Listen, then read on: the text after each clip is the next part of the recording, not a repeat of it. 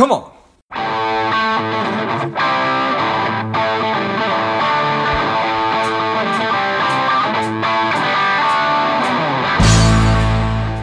Welcome to Money Savage, a savage approach to personal finance. This is George Grumbacher, and the time is right. Welcome today's guest, the strong and powerful Niv Prasad. Niv, are you ready to do this?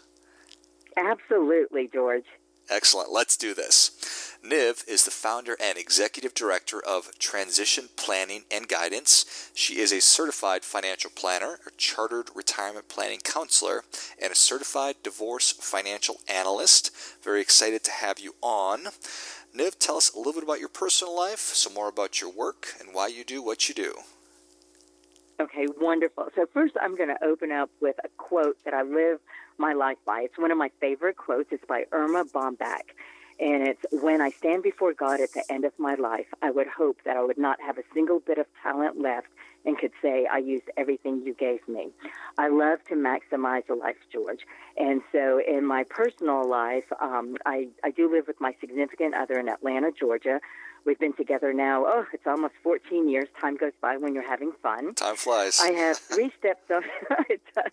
I have three stepdaughters from my previous marriage that I'm still very close to because I was integral in their growing up, even though I'm no longer married to their dad.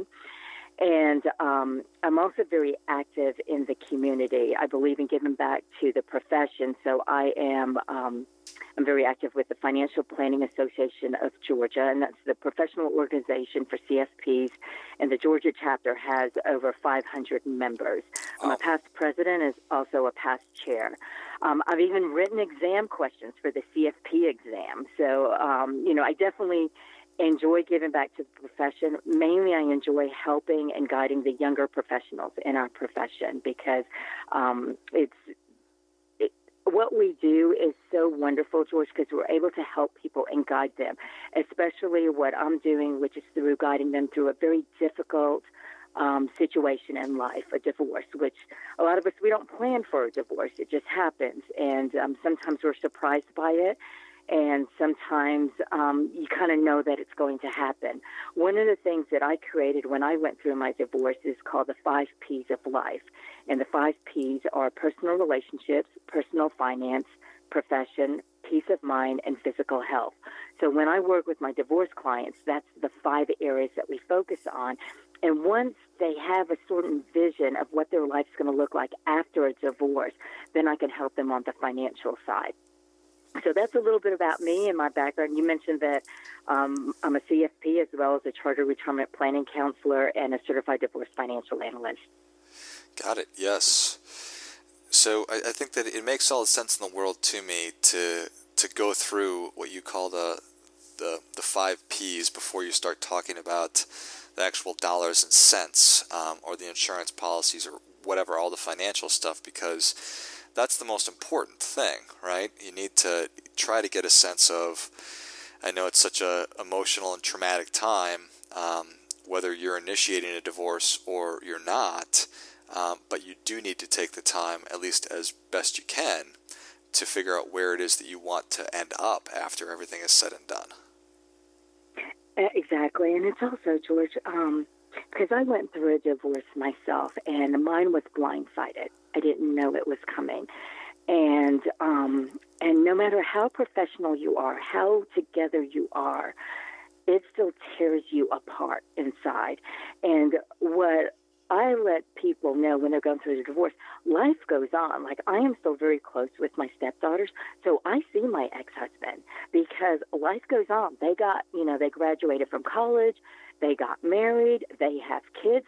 You're always going to have that person in your life. And so it's important to have somebody there that tells you things are going to move on, and the best thing that you can do for yourself is just move on with life. And that's why you help them to kind of visualize what life is going to be like moving forward. So at least they have something to look forward to, because I will tell you that I really thought that I would never be in another relationship, that I would never travel again, that I would just work and live. That was it. But I wasn't really maximizing life. And I just want to give people that hope. Right. Yeah, that's when you're in the thick of it, I think that that's probably, I don't want to say it's impossible, but it's probably really, really, really hard to try to envision a life it is. Different and probably really, really hard to say, okay, things are going to be different now, but life will continue and it's going to hurt really bad. But in a year or 2 years, 3 years, certainly past that, I'm probably going to be past it, and then I need to try to figure out what it is that I want. So, and then on top of that too, and especially if you have kids. Right. Go ahead. I'm sorry. No, please. Oh, I was just going to say, especially if you have kids, that person will always be in your life, and that's what people forget, and they don't realize it. But I mean, you're just going to have these events, the family gatherings, and your kids are going to grow up. They're going to have families, and you've got to be able to cope with, seeing your ex. And if you can make a clean cut and just move on with your life, it's going to be so much easier for you to go to those family functions. Isn't that the truth? I'm a product. I always say the best revenge is to move forward in life and be successful. Well, I think that's well said. I think that's really well said. My folks split up when I was 5, and I'll be 40 years old this year, and still, and now I'm married. We have a kid, and my mom and my dad, and everybody is still in the picture, but it's still a little bit like oil and water when my mom and dad get together, and frankly, it's kind of a pain in my neck. So it'd be better for everybody if they would have been able to somehow get through that process without wanting to kill each other. So. No, so you absolutely know what I'm talking about, because I do. My stepdaughters, they tell their parents, if you can't behave, don't come. Right. Yeah. And, I actually get along with their mom. I love her. I've always liked her. We were just in a difficult time period when I was married to, to the girl's dad. But, recently we just had a big event at my middle stepdaughter's house, and she's in her 30s, and both set of parents were there, and it was the oil and water. it was just very interesting. And, even though I was, more recently married to the dad, it was, I've moved on with my life. I've kind of, and he's, written me apology emails and stuff like that. But, I've kind of moved on. I've got a different direction in my life, but so it's a lot easier for me to go to those functions and not let it bother me. Got it. Fair enough. I appreciate you sharing that. So, and that is easier said than done, right? So just invite your parents when there's no alcohol around. Right. That way you don't have anything flare up. Yes. So how best to help families move through this and move past this without having those bad feelings last forever, and without having family functions and holidays be tainted forever? And I think the best way is when you're looking at the divorce process. So sometimes I get clients that are contemplating a divorce, and we talk about what life would be like post-divorce, and we also run some numbers on what their lifestyle will be like. And sometimes people are okay with that, and a lot of times they're not okay with it, and they just try to figure how to make their marriage work. Here's what happens a lot in situations. So what I tend to see are the individuals where their kids have graduated from high school, they're in college, and all of a sudden they're having to get to know their spouse again, and they've grown apart. Then you have everything that's showing up on social media, people having a great time with their spouse. You see what's going on in TV with people getting along, having these wonderful relationships. And people get a little jaded. Mm-hmm. And I actually, and this is me being the numbers person, I go back to the numbers and I tell people it's not 50% of marriages that end up in divorce. It's actually a third. It's just the way that they calculate it based on the rate. They looked at the total population, not the total population of marriage and divorce. So, it's not, when people talk about their kids getting married and stuff like that, it's not going to end in a divorce. You have to just kind of make it work. But letting people recognize sometimes you have to work through those hiccups, and there's hope. Because I'm a big proponent of staying married and working it through, because we all have bumps in the road. But sometimes it's difficult. People just want to move on. So we do talk about, so many of my clients are over 50, and we talk about what is your retirement going to look like, because you've lost those years to really accumulate those assets. Right. And those are all questions and conversations that certainly need to be had. So I'm very... And sometimes it's too much. Right. I would have to imagine that the timing of these conversations, like everything else in life, is so key. Some are absolutely critical. You need to, when you're talking about dividing assets up, you need to make a good decision, because a lot of these decisions are probably irrevocable, and I'd like to talk a little bit about that. But then some of these conversations, perhaps when the dust settles, are better to maybe talk about, or people are more able to talk about. But let's talk about the things that you really have to. Right, and the things that you really have to talk about is, let's talk about the living, the home itself. And when the market was down, you had a lot of people that did not go through with their divorce because they knew they couldn't sell the house or have it at a lower selling point. And most people have quite a bit of assets in their house. And many individuals with the lower income, they may want to hold on to the house, and they think it's a good idea, but what they don't take into account is the maintenance, the ongoing maintenance of the house, the taxes, the insurance, the roof replacement, things like that. And that's why it's important to look at the finances. The other thing is that your lifestyle is going to change. If you were accustomed to going on, a winter break ski vacation or a summer beach vacation, you may not be able to do that anymore. You may have to figure out different things to do, in town, or just do one trip a year. So when you start running the numbers about what their income is going to be and then what their current expenses are modified to being single versus being a married couple, that's when people start seeing, wow, things are really going to change. Like they may not have access to the country club. They may not, like I mentioned, those vacations, you may not have that. And then, just looking at the numbers, that's what gets the reality. You talked about some of the decisions are irrevocable. So I've met one of my clients, it was after her divorce. In her divorce settlement, she decided to take the house. And the house at the time was around $1.8 million, and that was it. She didn't have any much liquid assets. The alimony she was getting was really getting dumped into maintaining the house. Sure. And alimony was getting ready to end, and that's when she came to me, and we started going over her budgeting. And so her thought was to sell the house, and then she would have money to live for the rest of her life. And she's early 50s. So most people are in retirement over 30 years. In her case, because she's so young, and her parents are in their 90s. Both her dad and mom are still alive in their 90s. So, she has longevity in her family. So you're talking about 40 years for $1.8 million to last, and she was not working.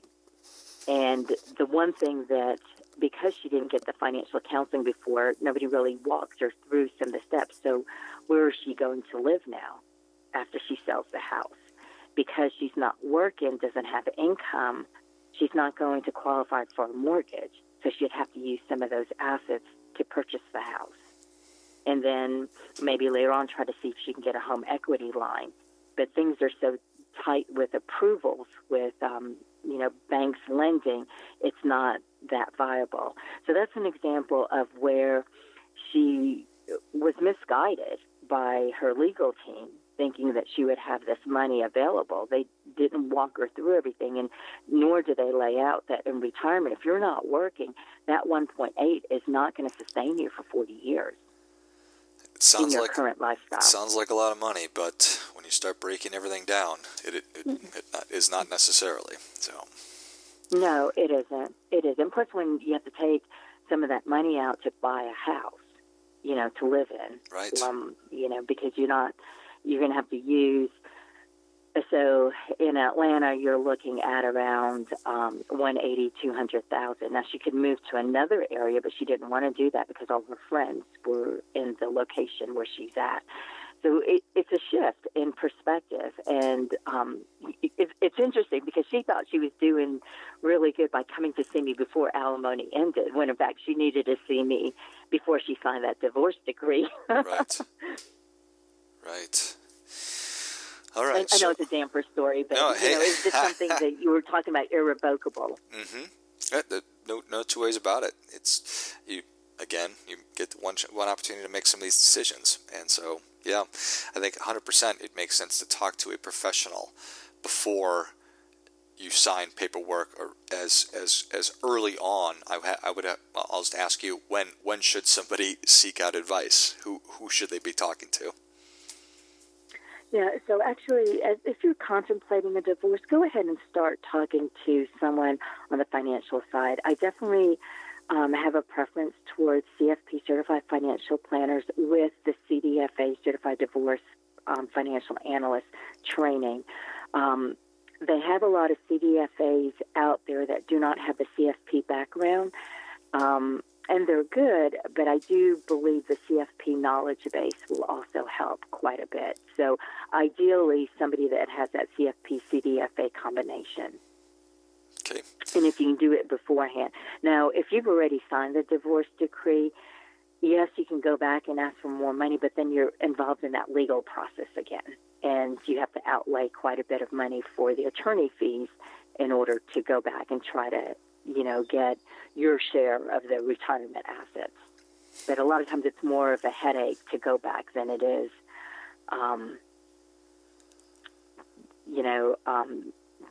that's why it's important to take care of it before, because it's just hard to go back once the divorce decree is signed. Right.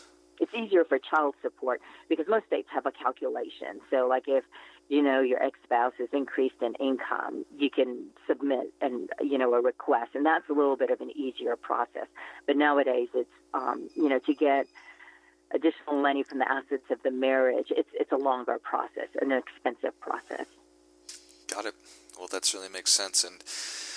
And I would certainly encourage people, if you are proactively looking to terminate your marriage, or if it's happened to you, whoever it is that you find to counsel you, I would certainly encourage them to at least try to have the conversations about what do I want my life to look like after this. You might not be ready to think about that right now, but at least it'll plant the seed that you need to be thinking about those things instead of just talking about the dollars and the cents. I think you really need both. So. Absolutely, George, because a lot of times it's just planting that seed. And, like I said, when I was going through it, I just never thought I would be in another relationship, much less traveling to the extent that I do.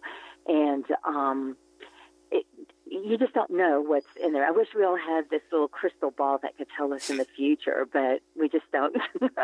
Nobody does. Well, Niv, Savage Nation is ready for your difference-making tip. What do you have for them?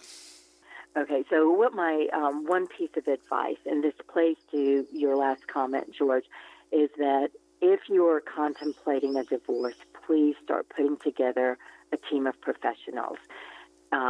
While your friends and family may mean well by giving you advice, you really need professionals that work in the field of divorce. So that would be your attorney, your financial person, whether it's I would include both the financial advisor as well as the CPA, a tax advisor, because it's important to understand the tax consequences on your settlement. And then also you definitely need your estate planning attorney, because a lot of times if you're over 50, start talking about what that may look like. So develop a team of professionals that become your go-to. I think that is absolutely invaluable advice. It's great stuff, and that definitely gets a come on. Come on. So, Niv, thank you so much for coming on. Where can Savage Nation learn more about you? Absolutely. So my website is P for planning, G for guidance.com. That's transition without an S. So transitionpg.com. My phone number is 404-829-4305. But if you go to the website, you can always click on Contact Us, and I'll be able to reach back out to you. I do work with clients virtually. I Skype and do Google Hangouts. The other thing, just to let you know, I do not manage money, nor do I sell investment products. So a lot of times people have a financial advisor, but the financial advisor's client is both you and your spouse. And so working with me does not conflict in that area at all, because I'm not going to talk about investments. I'm going to look at the big picture about your assets, about your net worth. Excellent. Well, Savage Nation, if you enjoyed this as much as I did, show Niv your appreciation and share today's show with a friend who also appreciates good ideas. Go to her website and check out all the different resources that are on there. I know that I can speak from having been there that there's a lot of great stuff, and give her a call if you have any questions. So thank you again, Niv. Thank you, George. It's been a pleasure. And until next time, keep fighting the good fight, because we're all in this together. What's up, Savage Nation? Please support the show by subscribing, leave us a review, and definitely feel free to share us with somebody you think would like it. Come on.